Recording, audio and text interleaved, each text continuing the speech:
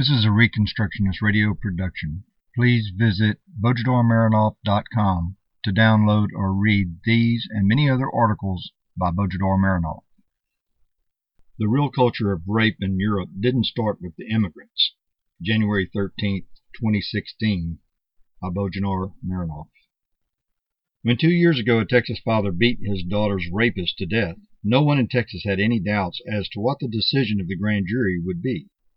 The law in Texas not only allows but specifically authorizes the use of lethal force to prevent sexual assault. In this, the state gives more power to individuals than it reserves to itself and its courts, because the same law doesn't prescribe death penalty for rapists when they are brought to court. Now, in my personal opinion, this is a flawed approach. The biblical law specifically says that rape is like murder, Deuteronomy 22:26, and therefore the same penalty should apply. The state should execute proven rapists just as it authorizes individuals to execute rapists caught in the act. Either way, under the law in Texas, a rapist should be more afraid of being caught by private citizens than of being taken to court. If Germany had Texas's laws and if Germany had Texas's men, the Western world wouldn't be now talking about the barbaric lust of the Muslim men. Rather, the Muslim world would be talking about the terrible wrath of the Western men. What happened in Cologne was a real disaster. There's no doubt about it. And the reaction of the government was weak.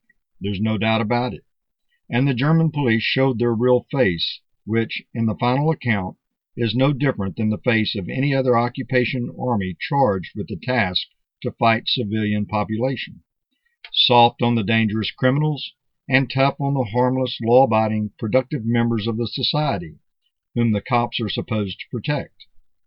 We all knew that the cops, whether in the U.S. or in Germany, never had any intention to protect the taxpayers. To the contrary, it's the taxpayer who is to be robbed and harassed at will, and when he protests, to be treated as the enemy and murdered at will. That's the nature of police as it was envisioned by the ideologues of the French Revolution, and that's what it continues to be today, in both Europe and the U.S. Expecting the police to protect law-abiding citizens is naive. Contrary to all the mythology about government, the government's standing armies can't provide any safety, and were never meant to provide any safety for the ordinary citizen. The only safety they were ever meant to provide was for the government against its own citizens. They can't maintain order either. Social order is never the product of government action, but of the social beliefs and habits of millions of citizens. When the citizens are willing to maintain social order, there is order, even if there is no police. When there is a group, even a small group, that rebels against order, there will be disorder, no matter what the police does. And only individual citizens who are protecting their own life, property, and liberty can stop the disorder. All in all, when it comes to safety, security, and social order, cops are useless. And Cologne should be a good warning to Europeans about the dangers of transferring social power to the government for the purposes of safety, security, and social order. But Europeans seldom listen to common sense as it applies to justice and social order. 60 years ago, Sir Winston Churchill said about Americans that you can always count on them to do the right thing after they've tried everything else. What he left out is that Europeans seldom do the right thing because it's how Americans do it, not us. They are good, though, at blaming somebody else. For example, blaming refugees for importing a rape culture. A European political commentator even went so far as to ask publicly, didn't Frau Merkel know that these men had penises?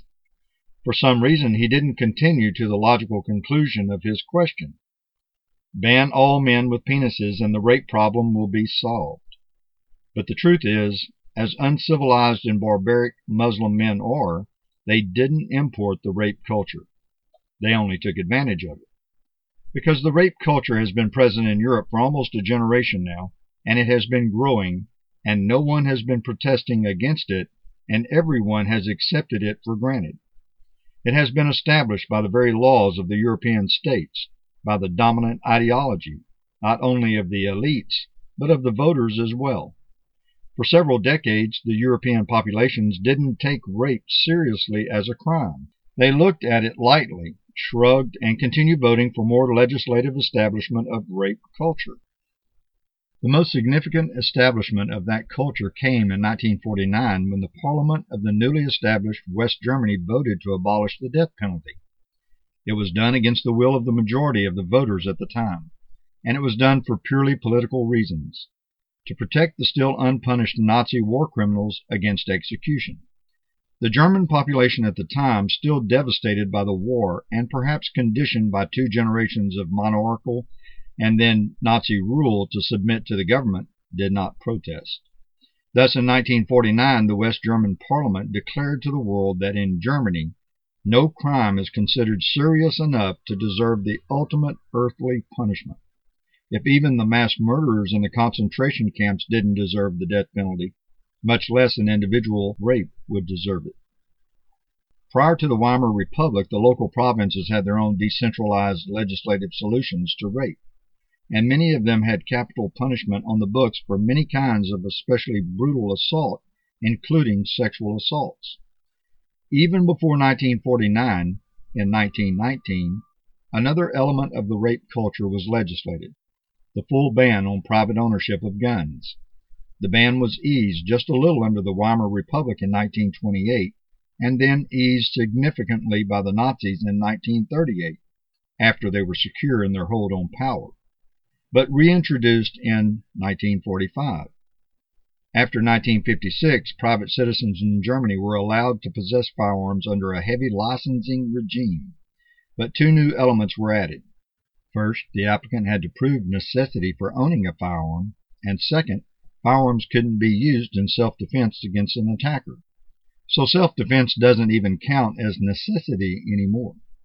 Firearms, of course, are the great equalizer in any conflict between a weaker party and a stronger party, and thus for almost 100 years Germany has either banned the weaker parties from having access to that equalizer or have banned them from legally resorting to it when they had it. And since sexual assault is by default a crime of a stronger person against a weaker person, rape was thus made safe for the rapist. Sometime between 1949 and 1970, Germany also outlawed lethal self-defense and replaced it with the concept of proportional response. That is, the courts only acknowledge the legitimacy of lethal response when a clearly lethal threat is present. Since rape is not normally expected to end in death, any lethal response to it would be illegal. A woman can't kill her attacker, and a man who catches a rapist in the act of raping a woman can't use lethal force to stop him. That hasn't been the case before. Under the traditional peace laws in Germany ever since the 12th century, a weaker party, a woman, a young child, or an old person, was not liable if they killed an attacker in an encounter without present witnesses. The innocence of the weaker party was taken for granted, except in murder by poison. Also, as late as 1920, the rule that right need never yield to wrong exonerated owners who killed themselves on their own property. But since the 1970s, the courts in Germany have routinely indicted innocent people whose only crime has been using disproportional force in fending off assaults on their persons or property. Then, of course, in 1997, the concept of sexual assault was supposedly broadened to include many nonviolent actions. This only watered down the legal definition and made nearly impossible for the courts to convict a real rapist, given that the court had to make sure if the problem is real rape or simply suggestive words or behavior. Far from cracking down on rape, this legal redefinition only led to a significant drop in the rate of conviction, down to only 13% in 2000 and falling, which led to many rapists going away free, while nonviolent offenders served long sentences. In short, for the last 60-plus years, the German state has been steadily eroding the right and the ability of the individual Germans to protect themselves against rape and other crimes, while at the same time it has been abdicating from its responsibility to bring justice. The German state has been sending out a message to all would-be rapists in Germany and abroad. Come and rape our women. We have disarmed our women, and we have disarmed their fathers and brothers and husbands. We have made sure they won't have the physical means nor the legal right to put a hole in your brain for raping their women. You will be safe, and even if you are taken to court, your chance of being convicted will be very low, 1 in 10 approximately. And even if you get convicted, you won't get the death penalty you deserve, but only comfortable bed and breakfast for several years at the expense of the same people whose daughters and wives you have raped. So, if you want free rape, Germany is your place. This is the real culture of rape in Germany, and it was not created by the immigrants but by the German government itself. But not just the government. For all these years, the German population itself never protested against this legislative establishment of rape culture. German women have been raped by the rate of 7 to 10,000 a year, 2 to 3 times the U.S. average per 100,000, and that predominantly by German men. An astonishing 35% of the German women report to have suffered some sort of sexual abuse. And yet, we have not seen mass protests by German women for all these decades against the rape culture legislated by their own government. The average German loves to mock Americans, and specifically Texans, for their supposed paranoia in clinging to their guns and their traditional laws for punishment and self-defense, because it is somehow progressive and enlightened and modern to deprive the individual of his means of protection and give all that power to the government, right? Because the government will protect us, right? And it was only now, when immigrants took advantage of that culture of rape created by the German government itself and supported by the German population itself, that the Germans suddenly discovered that actions have consequences. Yes, the rape culture in Europe must be abolished. But this abolition can't start by giving more power to the government to close borders and track the movement of foreigners. Because a government that controls the foreigner today will control the homeborn tomorrow. Abolishing the culture of rape must start from its very roots, the government and its laws. Power must be taken from the central government and returned to the local governments. Most of that power must be taken from the government in general and returned to the individual. The law-abiding, armed individual is the only safety and security against crime. A professional cop is neither capable nor willing to provide safety or security. Germans must defy their government and arm themselves, and resist the attempts of their own government to disarm them. Yes, even if that means going against the law. They must return to the old, traditional, common-sense principles of self-defense, and work to thwart the courts and the judges who refuse to honor those principles. The rape culture in Germany was created by its criminal political class and by the silence and complicity of its population.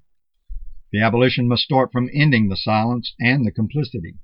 Without it, no closing of any borders will save Germany. Once it is abolished by the actions of the private citizens themselves, the immigrants will learn quickly. Or, to repeat what we already said, if Germany had Texas's laws, and if Germany had Texas's men, the Western world wouldn't be now talking about the barbaric lust of the Muslim men. Rather, the Muslim world would be talking about the terrible wrath of the Western men, and German men better start working on it now. This audio version of The Real Culture of Rape in Europe Didn't Start with the Immigrants by Bojidar Marinov has been produced by Reconstructionist Radio and narrated by Shelby Luke. Please visit BojidarMarinov.com to download and read this and many other articles by Bojidar Marinov.